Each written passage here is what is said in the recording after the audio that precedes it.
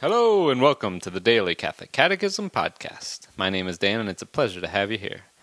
It is October 17th and we will be reading paragraphs 2266 through 2273 today. And today is the feast of St. Ignatius of Antioch, a great father of the church.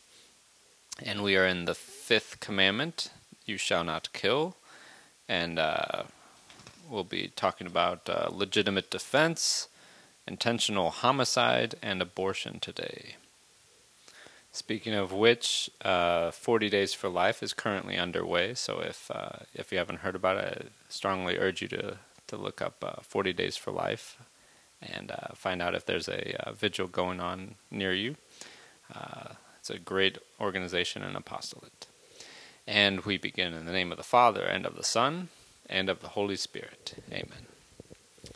The efforts of the state to curb the spread of behavior harmful to people's rights and to the basic rules of civil society correspond to the requirement of safeguarding the common good.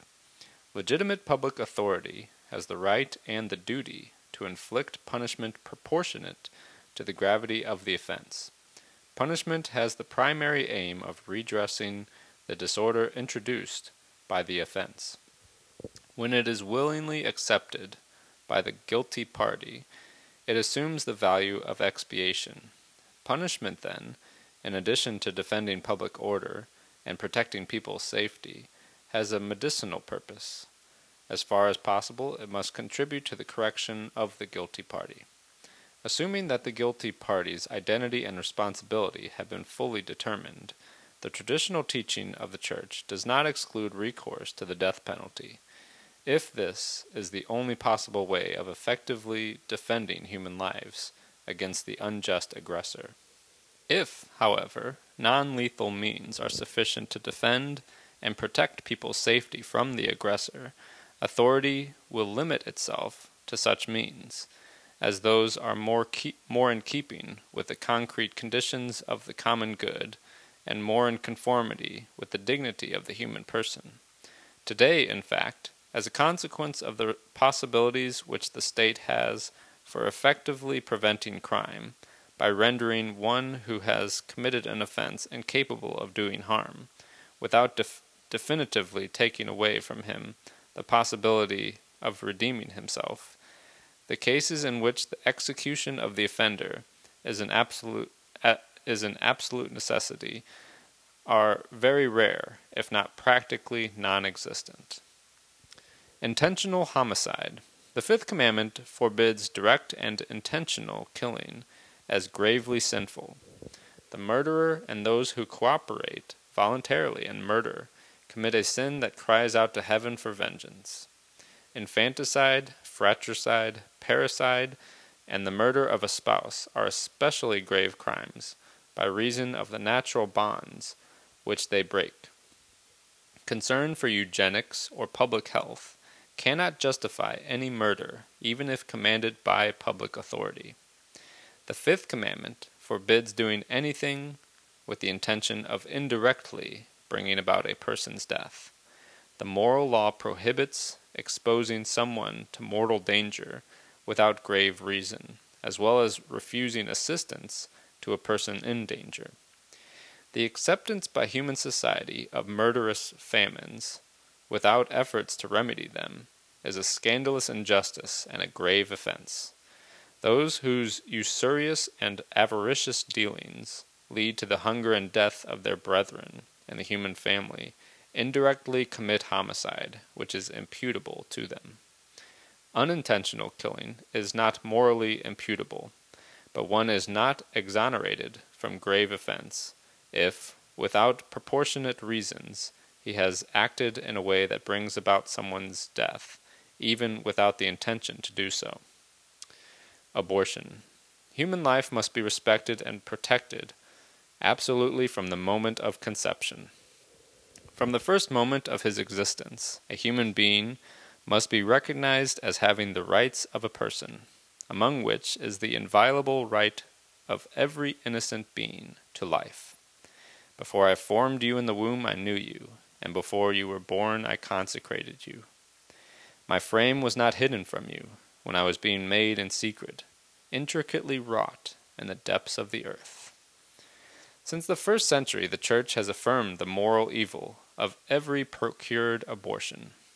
This teaching has not changed and remains unchangeable. Direct abortion, that is to say, abortion willed either as an end or a means, is gravely contrary to the moral law. You shall not kill the embryo by abortion, and shall not cause the newborn to perish. God, the Lord of life, has entrusted to men the noble mission of safeguarding life, and men must carry it out in a manner worthy of themselves. Life must be protected with the utmost care from the moment of conception. Abortion and infanticide are abominable crimes. Formal cooperation in an abortion constitutes a grave offense. The Church attaches the canonical penalty of excommunication to this crime against human life. A person who procures a completed abortion incurs excommunication latei sententiae, or by the very commission of the offense, and subject to the conditions provided by canon law. The Church does not thereby intend to restrict the scope of mercy. Rather, she makes clear the gravity of the crime committed, the irreparable harm done to the innocent who is put to death, as well as to the parents and the whole of society.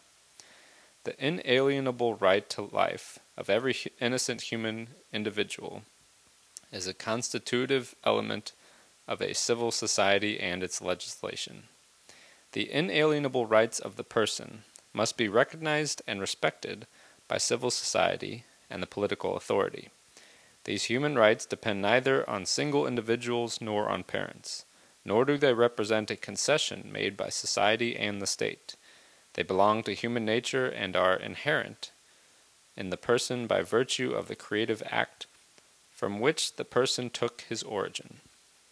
Among such fundamental rights, one should mention in this regard every human being's right to life and physical integrity from the moment of conception until death.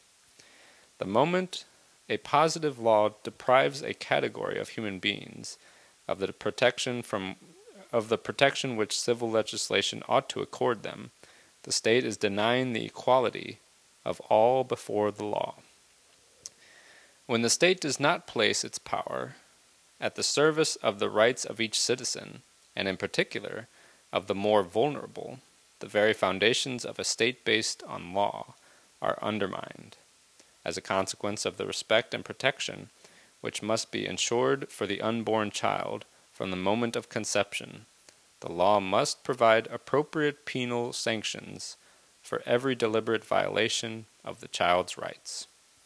Thus ends our reading today from the Catechism of the Catholic Church. The website is dailycatholicatechism.com, and you can email me at dailycatholicatechism@gmail.com. God bless you all, and may these teachings handed down by the apostles of Christ strengthen your faith and lead you to everlasting life. Amen.